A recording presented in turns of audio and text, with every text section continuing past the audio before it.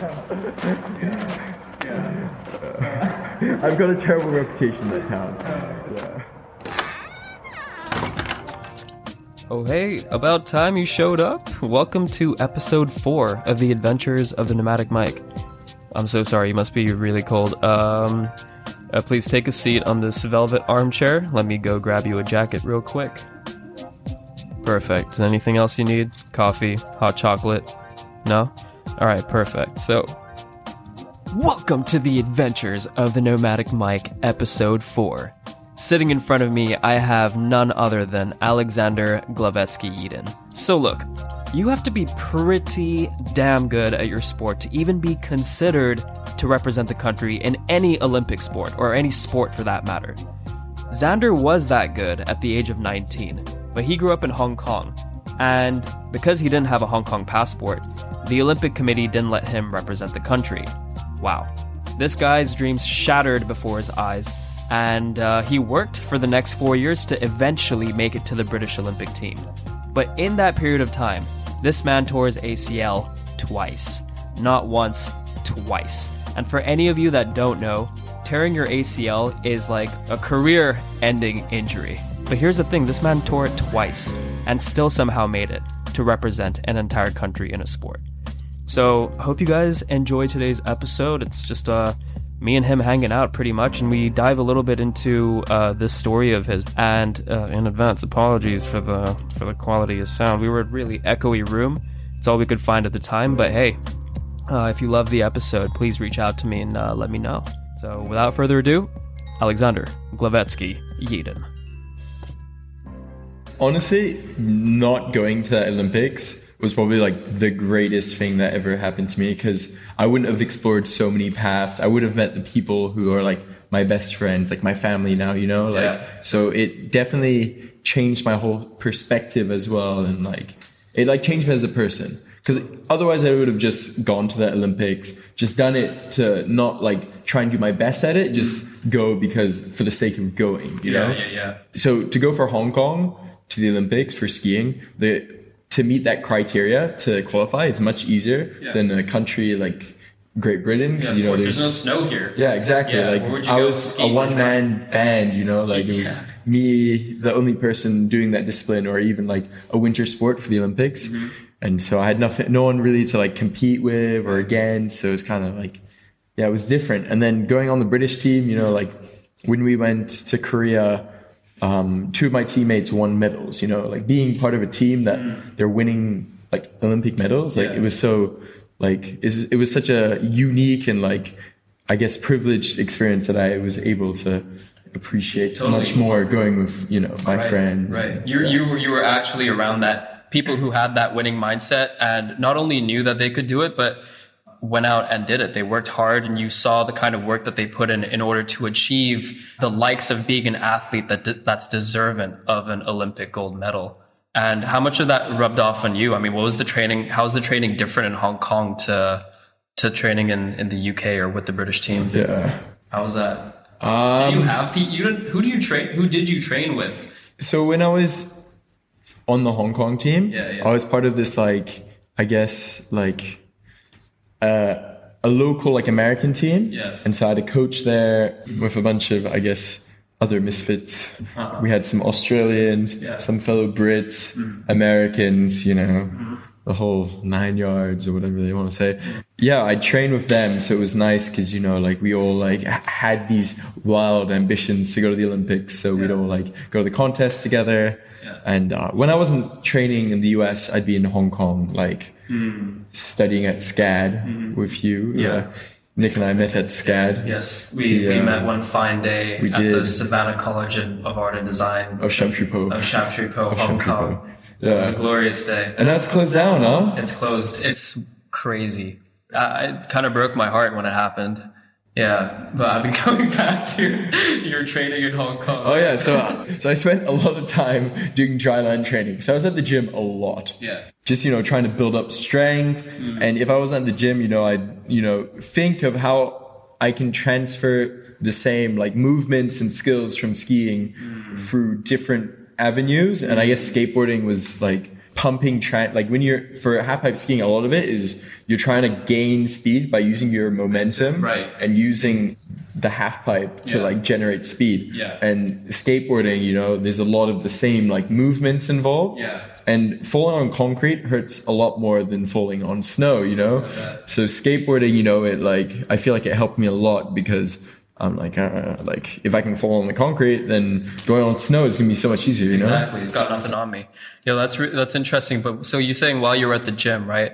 What's the training focused on at the gym? Like, are you doing a lot of leg work, core work? I imagine it's like mostly those two. But at the same time, you're skiing, right? So I imagine your arms have to be really shouldered. Actually, everything sounds like a full body sport.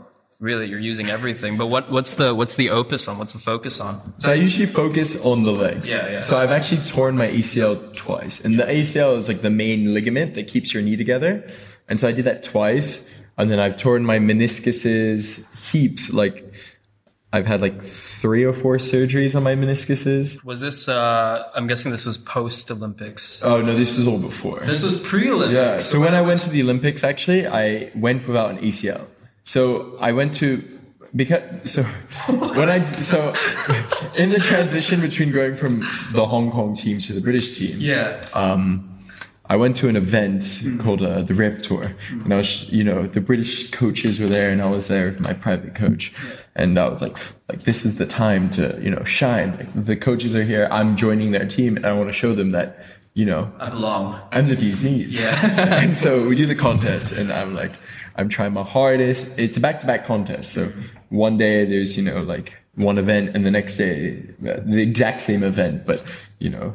So I did the first day, and I like skied my heart out. Like probably I skied, like my body was feeling so great. Like I just finished a quarter in Savannah, in Georgia. Yeah. And so I was like, like I'm done for the year studying. Like this is the time to train. Like this is my time to shine.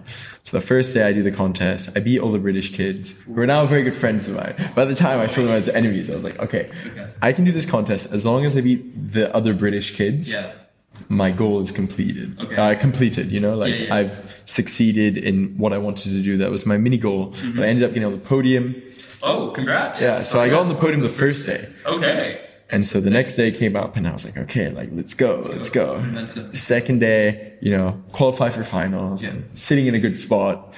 I'm like, my final run. And I fell my first run. And so I got a very bad score. And so the next run, I was like, okay, I have to like land this run, you know, to get on the podium. And I'd already beaten the British kids. So my goal was already like succeeded, you know, complete. We're going beyond this now. But, you know, I got a little greedy. I wanted to go on the podium again, you know, get a bit of the moolah. And I ended up on my last hit in the pipe, like the last trick, I landed at a wrong angle, and I ended up twisting my knee and tearing my ACL and my meniscus. So this is in November, literally the beginning of the season. Winter's coming. I'm so excited, so pumped. Like, tear my ACL, and I'm like, oh, damn it. And so I had to spend a whole year, you know, like recovering. It's like a 9-month to 12-month recovery. And so I did that for a year. The next year comes up. Yeah. And I missed a whole year of, you know, like skiing. Like everyone's gotten like a year better than me. You know, they've had a whole season to train, and I've just been, you know, working out and just trying to like keep my head up and just got your leg in a cast. Yeah, got my leg in a cast. Yeah. Luckily, I was still studying at SCAD, so that, you know, like distracted me. But as I was, you know, like rehabbing and trying to get back to where I was, everyone was progressing above me. And I was like, oh, okay.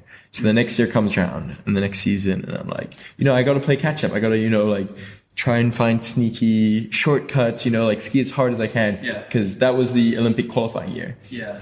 And at the end of the season, I decided to do like this special like training camp and work on this trick, the Dub 12, which is, you know, like it's like a staple, like standard trick. If you want to like get on a podium, you have to learn this trick. Okay. Is it like I'm guessing it's not a fundamental trick. It's more like an advanced. It's trick. Definitely an advanced trick. Yeah. That you have to land, and it's a tough land. That's why it's considered one that you have to land in order to get to the podium. Yeah, exactly. Yeah, like it's a risky trick. Like it's easy to mess up, and so I'm like, okay, I'm gonna go to this camp.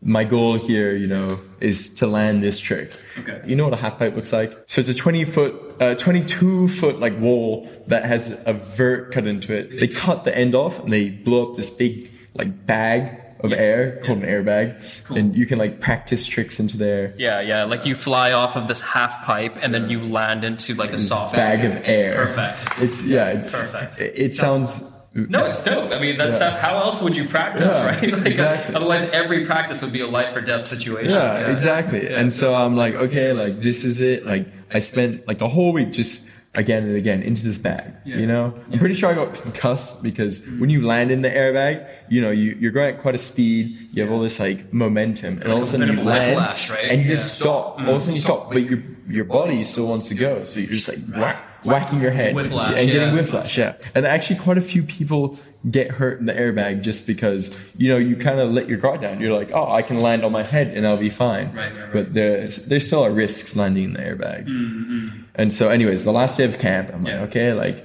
I've been practicing the whole week, like let's go. And I go to it, I try the trick, like it comes down perfectly. Cool. But when I was taking off, I pushed off the wall a little bit too hard. And when you push off the wall, there's like a sweet spot you want to land on. Yeah. And if you don't catch that, you're either going to land on like an icy deck, or you're going to fall 20 feet and land on another icy patch. Okay. And so I jumped off too hard. I ended up landing in the flat, like on an icy patch. Yeah.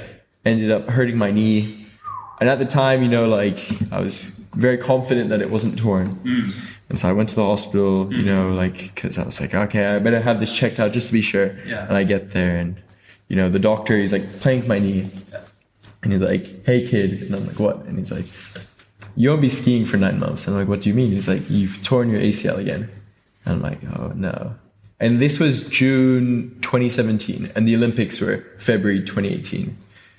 And I was like, to him, no, that this can't be possible. Like, I'm going to the Olympics in February. He's like, no, like, there's no way you're going to get to the Olympics in February.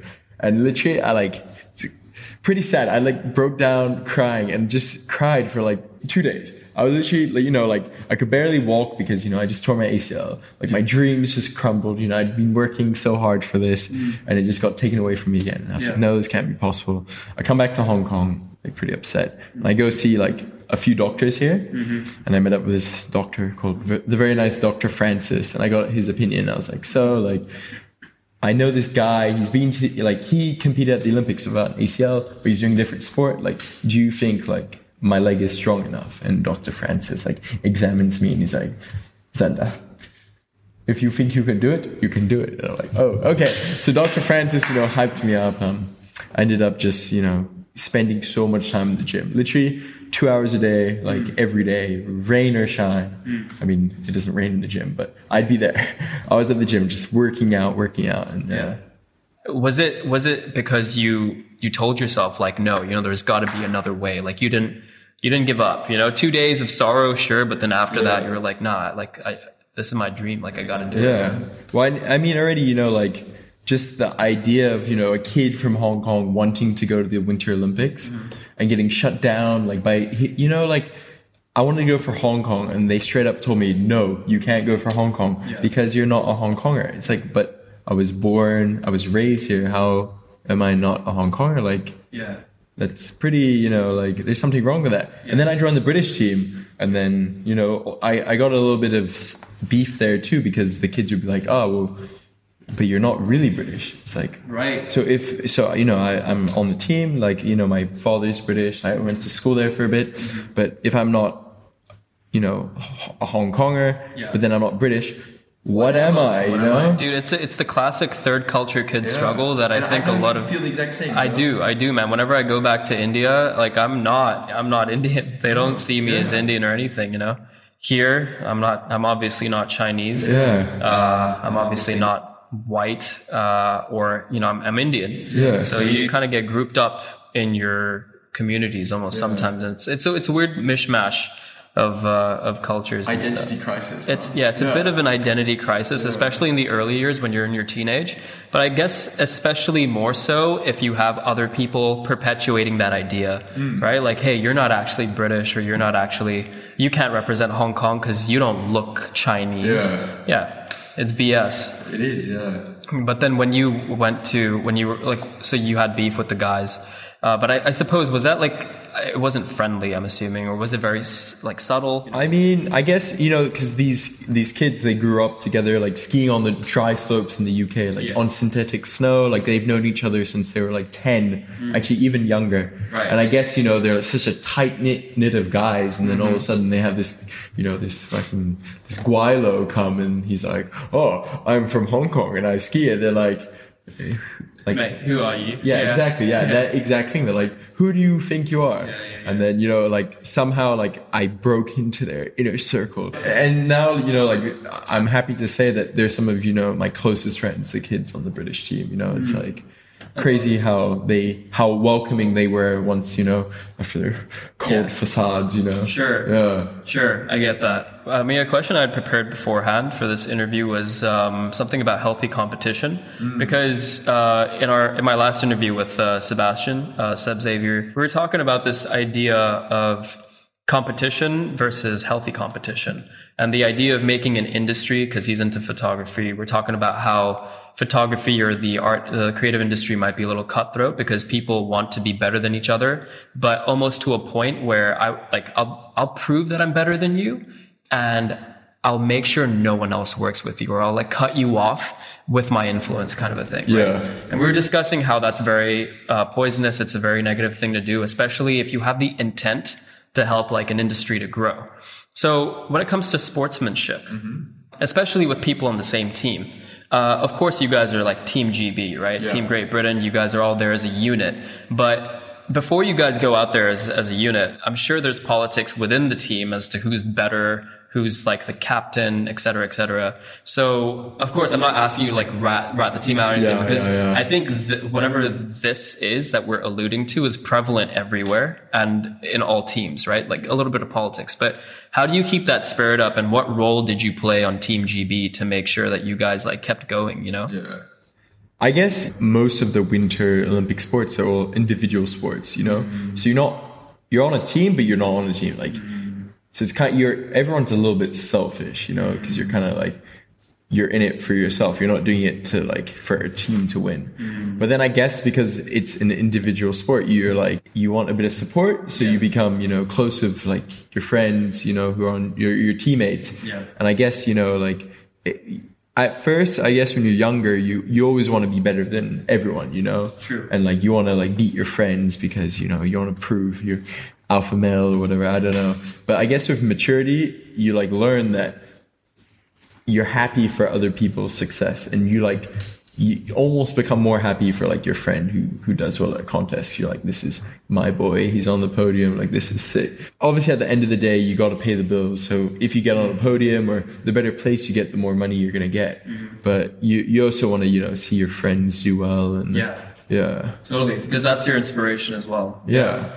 And it's, I suppose, not like in a selfish way, but yeah, I mean, if you can be happy for a fellow human being, especially when you know the struggle that they go through in order to get to the podium, for example, I think when you're aware of what they go through, you're more appreciative of the effort that they put in order to get to that position, even if it isn't you, because at this point you're living through them vicariously. Yeah, you're seeing yourself in them, and you're seeing your struggle in them too when they actually make it up there. Yeah. But I think the last place where we left off was your torn ACL, right after Dr. Francis. My boy, Dr. Francis. Your boy, Dr. Francis. After he told you it's all up to you, what were his words exactly again? I mean, he was like, if you think you can do it, you can do it. And I feel like that brings the whole aspect of, if there's a will, there's a way, and I guess believing in yourself is something like so important. And I feel like skiing and that whole situation, I've been able to take that lesson and just apply it to my life. Like, if somebody says, oh no, you can't do that, that's not possible, you got to think like, no, like if I think it's possible, I can do it. Right. You know, kind of like Nike, like. Yeah, totally. Yeah. Just do it. Like, keep going. Exactly. But when you said you were in the gym for like 2 hours a day, every day, right? Yeah. And this was just to reinforce the integrity of your leg. Why is an MCL so difficult to heal? Well, so the ACL, yeah. Once it's torn, it won't regrow. Okay. So basically, the first time I tore my ACL, they took a piece of my quad tendon and they chopped a bit off, and then they screwed it into put 2 pins in your knee to like create a synthetic ACL using other body parts. Right. And so as a result of not having my ACL, my knee was super unstable. And so basically I had to strengthen all the muscles around the knee to help like create like, I guess like a almost like a human brace. So I had to, go to the gym already. Like I had to get surgery. Yeah. Also, the second time I tore my ACL, I had to get surgery again because I did my meniscus again. Right. And so the doctor was like, okay, like you can either get it stitched up or we can just take it out. Okay. And at the time, it was quite foolish of me. I was like, okay, like if I get it taken out, the recovery time is so much quicker because it doesn't have to heal. It's like they've taken it out of your body. Yeah. If it's not there, there's no problem, Yeah. So I decided to take that out. And then, so my knee was quite weak, after surgery, you can't really do any sport for a month or so. Like you can do physio exercises, but you can't do like heavy weight training. Yeah. And so that kind of set me back a bit because, your muscles atrophy. Mm-hmm. And so around what month are we here? Because the Olympics are in February 2018, right? Yeah. And this you got injured in...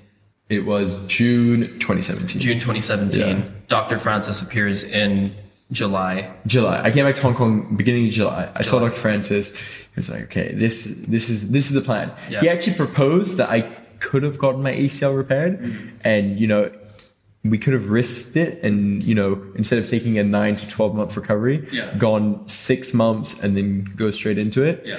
And I didn't want to take that risk, getting a new ACL and then tearing it for a third time. I was like, like that is just foolish. Yeah. So I was like, okay, like I'll choose option A. Okay. Yeah. Okay. And option A was not to get surgery. Surgery. Go to the gym, get that human brace, like develop that natural brace around your knees. And now we're looking at, we're probably in August, right? August is the beginning of this journey now, right? You're in the gym every day. Did you have a trainer, like a physio, like someone to help you out? So right before I had surgery, I had an important phone call with the British team, and they were like, hey, Xander, like we really don't think you should do what you want to do. I think you should get surgery, wait another 4 years, and then go to the Olympics. Once you're fully like recovered, have a good 4 years of training, like you're still young, and I was like, 4 years is a lot of time to commit to something. Actually, this would have been in total 5 years till 2022. Right. And so I was like, no, like I'm graduating university next year. Like I've got a plan. Like I want to explore other options in my life. I don't want to, focus all my time on skiing. So I took I guess an executive decision on my life as if I was a business. And I was like, no, this is what I want to do. And this is what I'm going to do. As what should. The physio, the British physio was pretty angry at me. She was like, this is kind of foolish. Reckless. Yeah, reckless. Yeah, but I was, this is a risk I'm willing to take. And then what happened? So I had this amazing physio called Mandy Tick. Okay. Yeah, and she could see that I had potential, and she whooped my ass. Like literally, I was seeing her once or twice a week, not too often, maybe once a week. Yeah. And I'd go there and she'd be like, no, you gotta work out harder, She'd give me these crazy workout routines that were so long. I was like, yo, Mandy. And she kept just adding things to the routine. She'd go on the bicycle for an hour and a half, then do this, then do these squats. And then I come back the next week, she would tell me to do that same routine, but add, all these other lunges. Overload. And I'm like, yeah. So she's in gym terms, progressive overload is every so often you'll add a little bit of weight onto the exercises that you already do so that your muscles adapt and grow, right? Yeah. So it's almost like that. She's getting your body used to a specific routine and then adding a little bit. Was it a little bit on every time? Must have been, right? It was adding more exercises to the whole routine. Yeah. So it just became so long. By the end of it, I was like Mandy, I don't have time for this. I have to study. I've got she's like, no, if you want to do this, you got to be an adult. So I'm so glad that I had Mandy to, you know, like train me during that time. And wow, Mandy really did whoop your ass, huh? She did, yeah. But for the better. So like where are we now on the time scale? So like because to be honest, man, like if we're in August and we know that the Olympics are coming up in February and we have a torn ACL, like time is of the essence, you know, every day counts. So let's say now we're at the end of November in this timeline, right? December is, okay, so we're at the beginning of December. I went to New Zealand after surgery to go skiing because I had to get more points to be able to qualify. So I went to New Zealand. So I think I was flying back. My original ticket was on the 20th. Yeah. But all of a sudden I was like, the finals were on the 22nd. So I had to change my ticket. And, you know, Christmas time, you know, everyone's trying to get home or go on holiday to places. Yeah. And so I find a flight, but like finals and the flight, you know, like to go from the ski resort, Secret Garden or whatever, to go from there to Beijing airport takes more than 2 hours. So it's, you know, quite a drive. And I looked at the schedule. And the only flight I could find was literally like 4 hours once the finals finished. So like there wasn't much time to, you know, like I didn't have time to spare. You have a little gap. And one of my friends who's Kiwi, like from New Zealand, he was also in finals. And I convinced him that, like let's just share a taxi and, you know, instead of taking the bus and, you know, we'll get there way quicker. And he's like, sure, like Xander, that sounds like a good idea. I'm going to come with you. Cool. So I convinced this kid not to take the bus and to come with me in a taxi. We do finals. Like I did okay. I fall a lot. Okay. Either like I don't fall and I do well, or I fall and everything goes terrible. Okay. And so, you know, we get a taxi, we get in the taxi, we're like we're on this highway, but all of a sudden the driver, you know, he starts to go off the highway and I'm like, I wonder where we're going. Maybe he has to go pee. I don't know. Once, you know, all of a sudden we're on like this rural kind of dirt looking road. Yeah. And I see a windsock and I'm like, probably just like a coincidence, you know, seeing like an airport windsock. Yeah. And I'm like, but we've only been driving an hour. It's like 2 hours to Beijing. Like, he's definitely going to the bathroom. And then all of a sudden we like pull into this tiny airport. And I look at the driver. I'm like, I'm not even going to say Ngoy because, you know, it's Beijing. Yeah, it's really in China. And we're there and I'm like, I don't know Mandarin as well. So I'm just like, Moa. And he's like, huh? I'm like, no, Beijing airport. And he knew like one word, which is airport. I'm like, no, this is the wrong airport. Yeah. And he's like, no, airport. And he like dropped us off, like starts taking our bags out. I'm like, no. So I phone up the hotel because they organized our taxi. I'm like, hello, like, I ordered a taxi with you guys. You said that you booked it to the Beijing airport, but this is not the Beijing airport that I was thinking of. Can you tell the driver to take me to the right Beijing airport? Yeah. And they put him on the phone, they chat, and then I talked to the lady and she's like, the driver is busy. He has to come back to the hotel. And I'm like, no. Like my flight is in 3 hours and we're more than an hour away. Like he has to take me. And he was very stubborn, this taxi driver, and just left us. And so me and my friend, we go into this airport terminal. Turns out it's like some weird government secretive Chinese airport.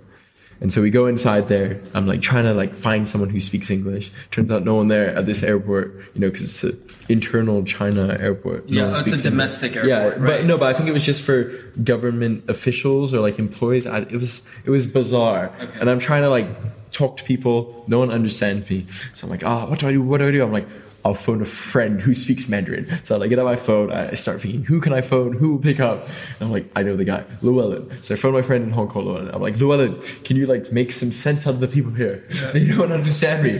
So I like get on the phone. I tell him what to tell the people that, you know, like I'm going to miss my flight. Please take me to the Beijing airport. I'll pay whatever they want. Yeah. And so, you know, I like give it to them. Hello.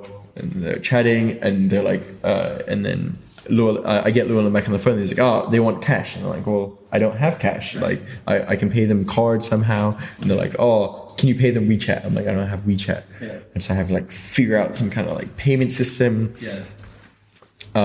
We find some guy, a taxi driver. We're not sure we can put our ski bags into the taxi because skis are long, you know, like my skis are 180 85 centimeters long. Wow. Like a rural Chinese village taxi cannot accommodate such, such large two big boys in their big ski bags. 2 people who are 6 foot plus. And 2 ski bags. So we're trying to get into this taxi. As this is happening, some guy saw an opportunity to take us in his car. And so my friend Freeman is chatting to this other guy, and he's like, Freeman's like, oh, this guy's got like a big, like almost like an Alphard, the Hong Kong classic. And we're like, oh, an Alphard, and it's the same price as the taxi, we'll go with him. But the taxi drivers, they're trying to slam our bloody ski bags into this taxi, and all of a sudden we're like, no, we're gonna go with the Alphard. And all the taxi drivers are like, what?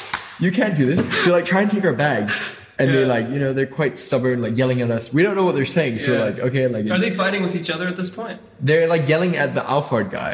And so we like take our ski bags, we go to the Alphard, we're like packing up the Alphard. We're like, okay, cool, like we're good on time. Like if we leave right now, we'll make it. It'll be quite tight making this flight, but like we can still get to the airport. All of a sudden, all these local taxi drivers, I guess they were like. They're in on it together. They like a gang, I guess, and they block all the exits with their taxis. So there's nowhere to go. Like we can't leave the car park because they've created like a barrier using their taxis. And I'm like, so Freeman and I, we get out of the Alphard, and all of a sudden the taxi drivers come over and they're yelling at the Alphard driver. Like, I don't know what they're saying. And Freeman and I are like just confused, shocked, and we're like, all of a sudden one of them grabs Freeman's shirt and is just like pointing at him like aggressively. And like we think they're gonna hit us, these taxi drivers. We think they've gone rogue and like they don't care. And so we're like, okay. Like after like half an hour of like arguing and not getting to like a proper resolution, Freeman, like he's crying a little. I'm about to cry because I'm like stressed. I'm scared. I don't know what's going on. So we're like, okay, we'll just go view taxi driver. And so the taxi drivers take us. We go in the taxi. We start driving. We're going to the airport. And all of a sudden we hit some traffic. Beijing rush hour traffic. I start looking at my clock. I'm like, oh no, like we're not gonna make our flight. Freeman's flying to the US. I'm flying. I had to go to Shanghai. Because to go oversee my factory. And which we'll talk about later as well. We'll talk about later, So I'm like, oh, I have to go to Shanghai. Like it's an internal flight. So, domestic flights, you can get there a little bit later and they're more like halt the plane for you. Yeah, exactly. Yeah. But Freeman, like we get to the airport. I like say bye to him. I'm like, good luck, Freeman. Like, get back to the US. I'll see you next week. So I was going to go back to the US after my little stopover in Shanghai and then Hong Kong. So I get there. I like give Freeman a big hug. I give him like all the money I have. I'm like, good luck, Freeman. And I give him, like pathetic coins or whatever I had. And I just sprint off. I'm like, I have to make my flight. I like run. I just get to the check-in booth as they're closing for my flight. So, I get there. I look at my phone. Freeman's like, I've missed my flight. I'm like, no. It's, 22nd of December. He's missed his flight. He's flying back to the US. I'm like, oh no, Freeman, what is he going to do? Anyways, I, get to Shanghai. Everything's smooth for me. And then I get some more messages. I talk to Freeman and he's like, oh yeah, I had to rebook my flight. It cost some crazy, like couple of grand. He already paid for his ski bag to go on the flight. But because he missed that flight, it didn't transfer onto his next flight. And so they were going to charge him like $1,000 to check his ski bag. So he had to throw all his stuff away. And he ended up sleeping at the airport for like 2 days. I felt so bad. Freeman or Friedman? Freeman. Freeman really had a trip. Yeah, he did. Back. When did he get back? I think he got back on Christmas Day. At least, man. Yeah. But I felt so bad. Shout out Freeman, man. Sounds like he went. Hopefully he doesn't watch this. Yeah. We called it pretty. And I think I told him too that I missed my. I think I lied to him. I was like, oh, I missed my flight as well. But I'm going on the next flight. But I did make the flight. But. Okay. Wow, dude. I mean, I think this is like one of the big reasons why I started the podcast is because when people travel or when people just go on their own, go about their lives and their own adventures, it's like these little things that really like add the spice to the entire trip. It was like a Mission Impossible thing that you were in. You had to get to the airport. These taxi drivers going rogue on you. Trying to make your way out of Beijing. Cool stuff. But I want to tie back around, right back around to the ACL journey, because what I wanted to really talk to you about was the mentality of an athlete. Why do we love watching sports, right? We love watching sports, apart from it being glorified. We love watching people who are like in the dirt. I think sport is a very carnal thing. Like, we're using our bodies to compete against one another, right? We're pitting two people or more against each other, and you have to be, dude, your whole story threw me off. Like, I'm so entertaining. I get where you're going. Yeah, sport is very primitive. It's very, you know, like it brings man back to, you know, I guess the Stone Age when they're competing for women, I guess. Exactly. I think that's how it began. Like, would fighting be considered a sport? Wrestling? Yeah, definitely. Know, sure. No, it definitely is. I mean, you've got like big institutions like the UFC and stuff, right? Which have like established it. But you get exactly where I'm going with this, right? So it's something that we all are invested in because it's something that we all relate to in some way, right? Yeah. But you were in the pits of this journey when you knew that, okay, the MCL, everybody's telling ACL, everybody's telling you can't do it. You have the Olympics just around the corner. And of course you have like this amazing physiotherapist trainer who's helping you get through it. Of course, you have the support of your parents as well, I'm assuming. Yeah. Right? And all of your close friends around you just like pushing like, Xander, you can do this, right? But, you know, it happens to everybody. When you're lying in bed, awake at night, unable to sleep, you've got 1,000,001 thoughts going through your head, right? Did you ever dip into self-doubt, negativity, or were you forcing yourself to stay positive in that whole situation? Because you were climbing a mountain, bro. You were climbing a mountain. What was the mental like? No, 100%. Like, mentally, tearing my ACL for the second time was such a strain, you know? Like, it was just another, like, obstacle that I had to overcome. And I was like, not again, you know? But luckily, you know, I was quite fortunate to be studying at the same time.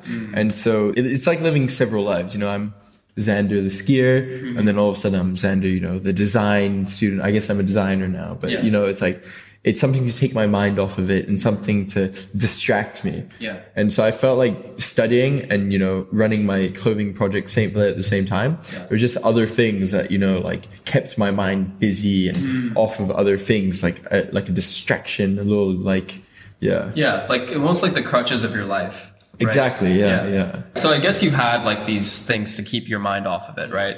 But then now we're in January. The Olympics are next month. Like, what is life looking like at the moment? So by January, those were the last few like Olympic qualifiers. Yeah. And so, you know, I had to go to all of them, you know, just to like get my points up and to be ranked, you know, in the top 30. And then all of a sudden I had enough points and I knew that I'd qualified. So I was just waiting for this bloody phone call. I was just like, when are they going to phone me? Like, and then all of a sudden, like the team manager for Team GB, like sends me a message like, oh, I have to phone, like, let's have a chat. Okay. And so as soon as I got that message, I was like, I've done it. But I didn't tell anyone and then I was like, all of a sudden I got this phone call and it was like a private, like unlisted number. And I'm like, who's spamming me, you know? Yeah. And I'm like, oh no, this is the phone call. And I like answer it. And she's like, hi, Xander. I wanted to talk to you about something. And I was like, okay, go on. She's like, I'll be seeing you in 2 weeks in Korea. And I was like, I know. I knew already, you know? You knew it, okay. I was just like, let's go. You're casual, like blasé about it on the phone. Yeah. Cool. You said that in January you had to do the last few races and you got enough points to qualify, right? Yeah. But then way back, like when you first got injured, they gave you a call. Team GB gave you a call. They were like, hey, you won't be able to make it, right? Yeah. So how does it work? Like, let's say you didn't make the point tally. So is it all like, do they have a bunch of athletes on call and they let you know that, hey, we're considering you for the Olympics? You get like shortlisted. So you get put on a short list and they're like, okay, like they tell you in advance, like this is what's going to happen. Like if you do qualify, what size clothes do you wear? Like for all the kit, like where do you want to fly from? So they already plan everything ahead. Yeah. And so you get your hopes up. You're like, okay, like, you know, like this is going to be sick, but you don't like get your hopes up too high. Cause, you know, like I had so many of my friends were also, you know, trying to qualify and some of my really good friends didn't qualify. And I was like, oh, these are the fun ones. Right. No offense to like the ones who are there. They're all very fun. Yeah. You know, yeah, totally. Yeah, but no, yeah, I get it. Like you're there with your homies and like your homies don't make it. Yeah, you're like, this is meant to be us. Yeah. Like the rowdy ones, you know? Yeah. They know who they are. Uh-huh. Yeah. Shout out to them. Shout out to the rowdy boys. The princes, as I call them. The princes. Oh, man. So I think we're at a really interesting spot on today's episode because there's quite a few things, a few areas that we have left to cover, right? For all of the listeners out there, one of my cousins, he plays ice hockey in Canada. And he grew up in Hong Kong playing ice hockey, and he's half Canadian. So now he's in boarding school. Just like when you were 15, you went to boarding school, which we'll get a little into. But he's in boarding school now. He's playing ice hockey and stuff. So I think especially for those guys or kids that are even younger, it's quite inspirational to hear this story because, I mean, apart from the grind of getting back into shape and actually making the Olympics in like a clutch moment of less than a year, apart from that, the climb to getting as good as you are or as good as you were before the qualifiers, that like what does that take? How much of it would you say is like natural talent versus hours that you put in? I mean, I feel like for freestyle skiing, a lot of it is survival of the fittest. It's like everyone at some point gets hurt. And getting hurt, like really badly, tearing your ACL, having a bad concussion, that can really put you off the sport and like scare you. And so a lot of kids just, they'll come super good real quick, like have no injuries. All of a sudden they'll like have a bad fall and they'll just quit. They'll be like, that was it, Right. And so I feel a lot of it is, like overcoming fear. And I'm not saying like it's a dangerous sport. A lot of it, like everyone watches it, you're like, wow, like that's crazy. Like you guys are crazy. But a lot of it's like calculated risks, you have to train like step by step to get to that level. And so much of it is, like your body so well at that point that you know exactly what's going on at that moment. You know your body so well. And I guess, does that awareness come from just doing the activity more and more? Exactly. Just hours of training. The mind-muscle connection, right? Yeah. Muscle memory is crazy. Yeah. Literally, like, if you, like, skateboard, you stop skateboarding for like 6 months, you get back on the board, you're like, I don't know how to do it. But after a few minutes, all of a sudden your body's like, totally. Like, your muscles just like jump back into it and they know what they're doing. Totally. Yeah. Everyone assumes like athletes are, all serious. We're all like, I mean, we do go to the gym a lot and, we're training a lot, but we're humans too. And we like to have fun. If you're not skiing or like doing sport for fun, like what are you doing it for? And now we're talking about fun.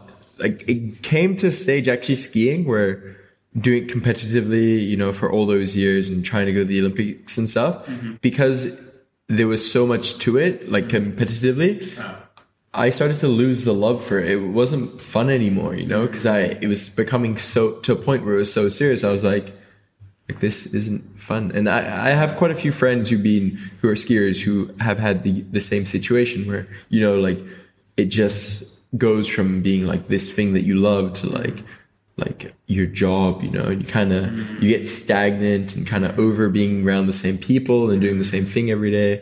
Yeah. Does it almost become like too routine? Yeah, kind of. Too routine. Yeah. Yeah, it's interesting. With the few episodes that I've done so far, what's interesting to me is how common themes keep coming up again and again. And that's one of them, like falling out of love with something. Yeah. That was in the last episode. Falling out of love with something that you really once loved, right? I remember this is a connection I'm making to basketball. So Kobe Bryant, rest in peace, Kobe Bryant, the great. When he left basketball, he said he did so because he fell out of love with the sport. Yeah. And he felt like he gave it his all, right? And that's one big thing about falling out of love with something. It's either a loss of interest in the glamour that thing presented itself with, which attracted you in the first place, or it's that you've given it so much that you can't possibly imagine giving it more. Because like you said, when the British Olympic team said, you could come back in 2022, right? Yeah. You come back in 2022, you're like, no way. That's like 4 years more of like commitment. Yeah. I have other things that I want to pursue in my life. Yeah. So yeah, commitment is a big thing. But when you wanted to give up, did you ever have the thought of giving up on the way to the Olympics? There was definitely times where I was like, I wanted to, but I was so deep into it, like all my friends were skiers, like I've spent so much time and effort training for this. My parents sacrificed so much to help me to get there. I had so many people like supporting me, and I was like, like I'm not only doing this for myself, I'm doing it for, the people who've helped me, like to, honor, like everyone's hard work, help they've given me. But when I stopped skiing as, I guess, a career and transitioning from, that lifestyle to, not skiing every day to off the job, it was so tough. Like it was a hard transition. It's kind of like being in a relationship and then that relationship just ends. Yeah.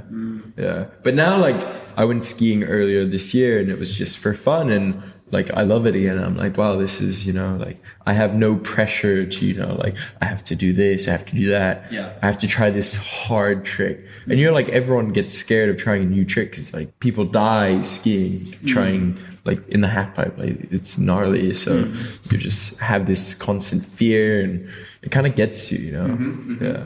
Trying a new trick, like trying tricks and like, landing a new trick, the feeling it's euphoric. It's literally like beyond describable, like your adrenaline's going, your heart's pumping, like you're just so happy if you land that trick. And it's just like, it's like a substance, like it's addictive. Like, and I feel a lot of skiers, snowboarders, like skateboarders, extreme sports athletes were addicted to this adrenaline, that cringe saying adrenaline junkie. I guess, a lot of us are adrenaline junkies, but yeah.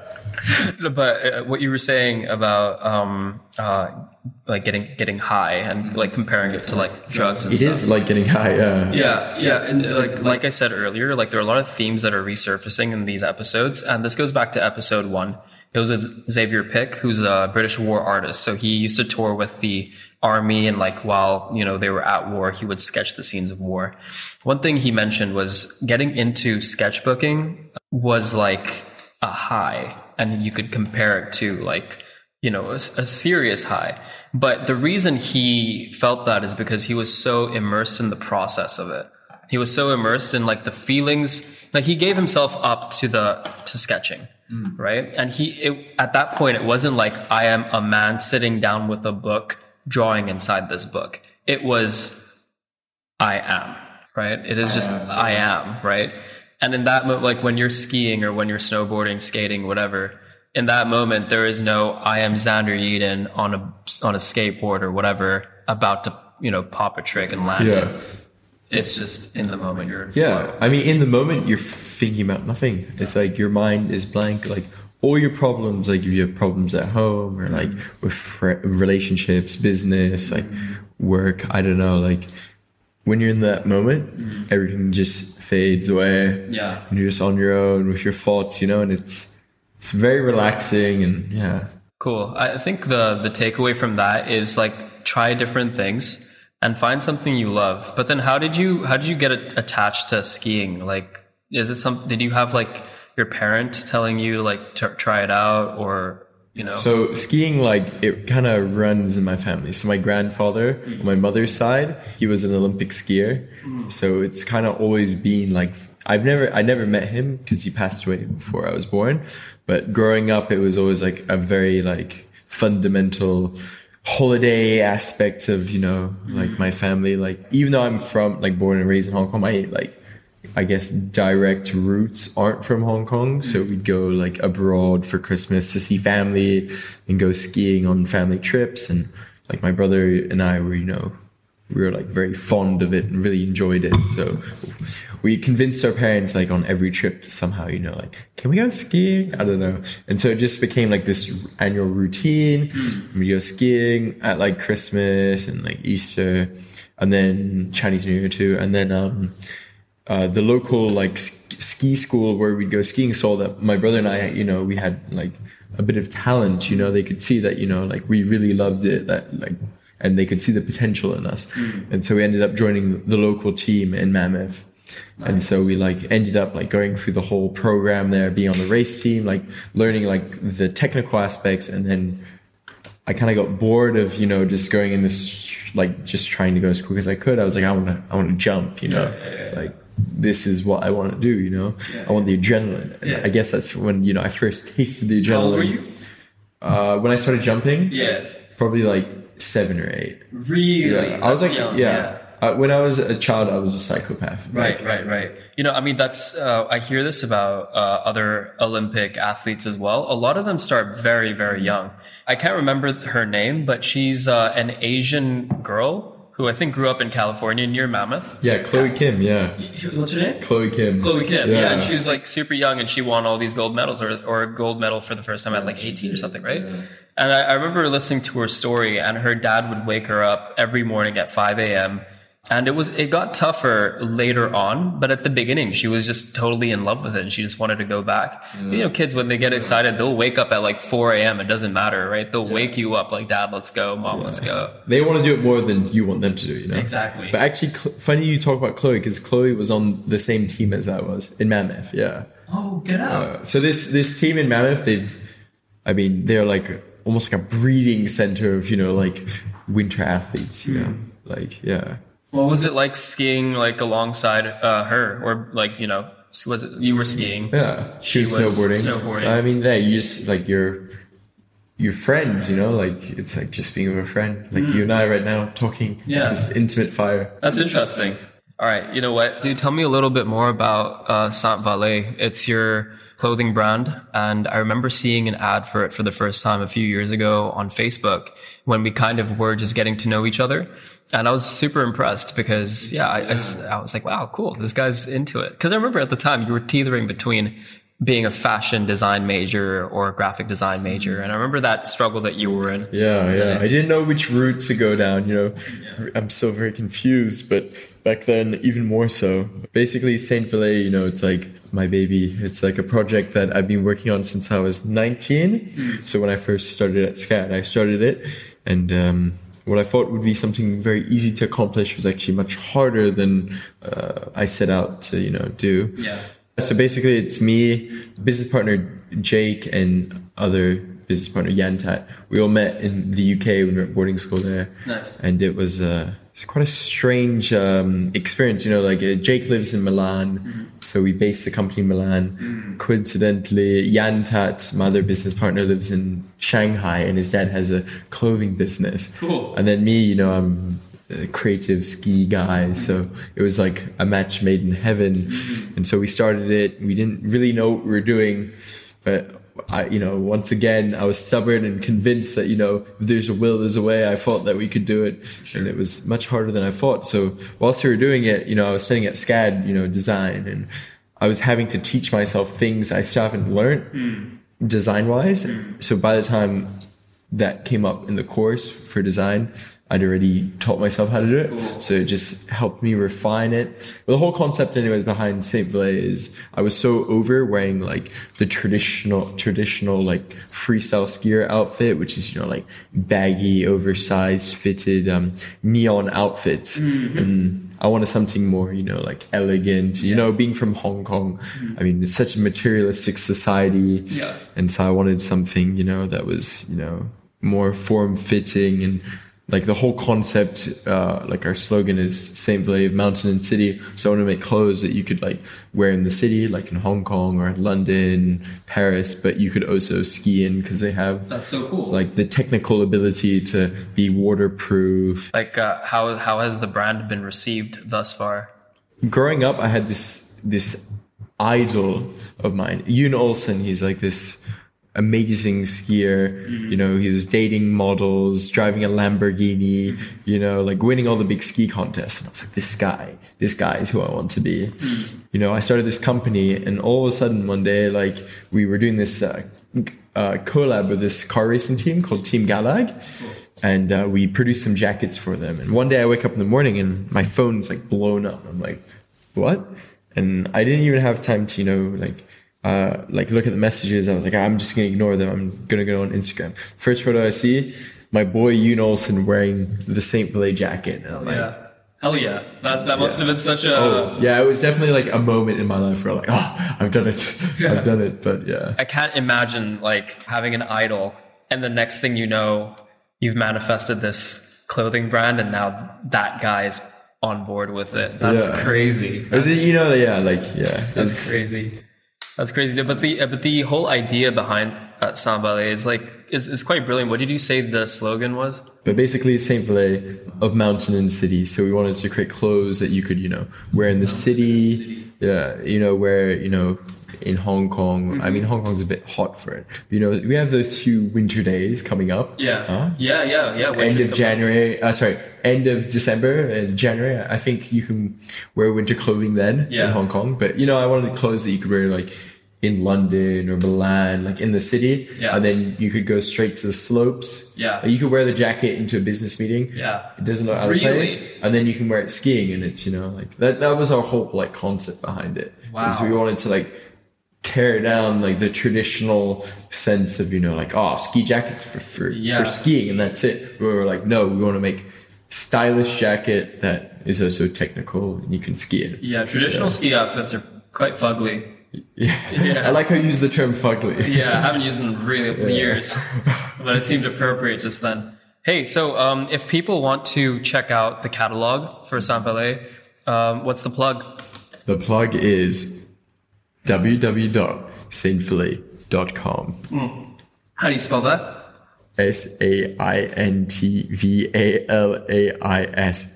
There you have it, guys. Like, if you're interested in checking it out, please do. I mean, I definitely will. It's been a while since I checked out the catalog. That's a lie. I checked it out 2 weeks ago, but that's a while. I mean, I'd expect to be on it. More now with COVID, like, time is an illusion, huh? Yeah, it really is. But yeah, bro, I think it would be nice to wrap this up soon, just because this has been the longest episode. I'm so sorry. Literally, I was like, don't be sorry, do a quick 20-minute bing, bang, boom, in, out. Don't be sorry. I think this has been such a pleasure for me, just as a person who's trying to do something and not having any experience in it and just doing it and seeing where it goes. I don't like doing things in isolation. I like getting people involved in what I do because that way it's just more fun, And it's just a pleasure to me when I get to sit down and get lost in conversations like this because it's great. Like, that's what life is about. Like, I was having this conversation with a friend, Kiara, yesterday over lunch, who's a fellow SCAD mate who also works in Kwintong, by the way. Yeah, it's great. Kwintong is fire. It's fire. Kwintong is the new bloody Soho. Yeah, dude. You watch out. There's going to be a Soho house there next week. Who knows? What I'm trying to say here, man, in short, is I love getting lost in these kind of talks. And if I didn't have money, if money wasn't a real thing, like, I think good conversation is my currency. Oh, like, for sure. No, like I've had a blast. Like, literally with this intimate fireplace that you've set up and, yeah, it's a nice little cute setup. I think we've got something going here. Yeah. And well, this is episode 5. I have one last question for you before we actually wrap things up. Okay. So I asked all the guests this, and it's a kind of question that has people thinking for a few seconds to a minute. So take your time if you need. I mean, I'm dyslexic and have ADHD, all self-diagnosed, but. So the question is, what does it mean for you to be the protagonist of your story? I remember you warned me about this question the other day, and I thought I was going to think about what I was going to answer, and I've not, because I'm a fool. It's very philosophical, huh? It's one that you could really talk about for a while. Okay, I'm going to bloody use that Uno card. You know the Uno? Yeah. Reflect. Oh, answer it, baby. You didn't see that one coming? I did not. What does it mean to be the protagonist of my story? Okay. I'll tell a little story. To illustrate my answer. So, growing up, it's always been about having a close group of friends around me. These concepts of trust and bonds and all these other things, all these other words that you start to learn when you get older, are used to describe relationships that you have with people. But when you're a kid and you're with your boys or with your friends, you have these relationships, pure relationships with other people that don't have labels on them yet. So it's almost like if I was friends with you, right? We'd have a great time together. It's not like I'd go home and be like, hey, mom, I had a great day today, right? That's something you hear from adults. Like, hey, honey, how was work? It was great, blah, blah. But as a kid, you're just like, yeah, blah, blah. You're pumped. You're filled with energy because of the interaction that you had with another person. And there's no labels on it. And you can't buy that. And you can't buy that either. It's right? Authentic. It's pure. Yeah, there's something really pure about it. And again, pure is another word that you eventually learn to describe what that is, right? And therefore, I think these words limit our understanding of what it is, because then you look for examples to attach to that definition, right? The definition of pure, then you look for examples to attach to it, and then that becomes your scope of life. So being the protagonist of my story is me trying to recapture the most genuine interactions that I could possibly have with other human beings in my life. Because at the end of the day, that's what I believe being alive is about. It's about interacting with the world and the people around me. I think I'm just chasing something pure. Yeah. That was a beautiful answer, Nick. I enjoyed that. Thanks, man. Yeah. That was inspirational. Like, really? Yeah. I've got an Uno card too, man. It's the same one you flipped to me, so here you go. It's your turn. After Nick has enlightened me with his answer, I'm going to say, being the protagonist of your own story is, there's two ways to look at it. You can either be very superficial and live a sick, crazy life, I climbed Mount Everest, creating the CV of achievements. Yeah.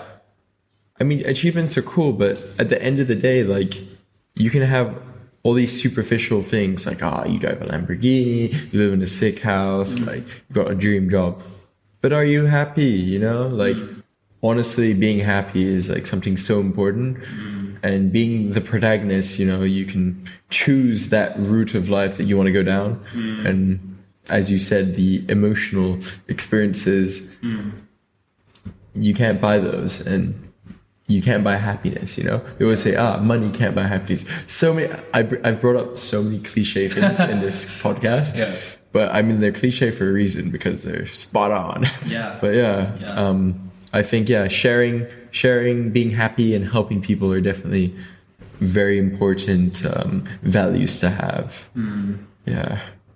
Thanks so much, man. Thank you. And thank you, the boys, for having us. Yeah, thanks to the K-pop boys behind the screen. It's been a huge pleasure of mine. I'm overjoyed. I can't wait to put this into post and get it out to the people. Well, I really hope you enjoyed that as much as I did. Xander is the man. Like he said before, if you want to, get his merch, get any of the stuff he's putting out through Saint Valais, go over to his website. I will link it down in the show notes so you guys have some sort of reference point. And nomads, what can I say? 2021 is on its way, and I promise you, it is my oath to you that I will seek out as many interesting guests as I possibly can so that you all are entertained for the year to come. But for now, I want to give all of you a very heartfelt Merry Christmas greeting, and hope you guys have a great New Year. And as always, I'll see you guys on the next episode.